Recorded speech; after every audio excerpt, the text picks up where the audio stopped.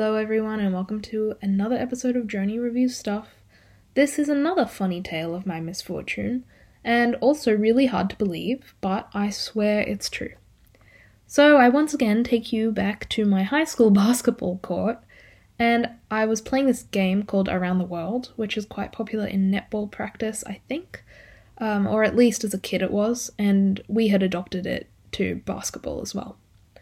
So I maintain my stance that 99% of high school boys are absolutely stupid because some guy kicked a basketball from the end of a full basketball court, and as I turned around to take my shot at my end, this basketball absolutely pummeled me in my face. Like, from a whole basketball court away, this guy had managed to knock me in the face with the basketball.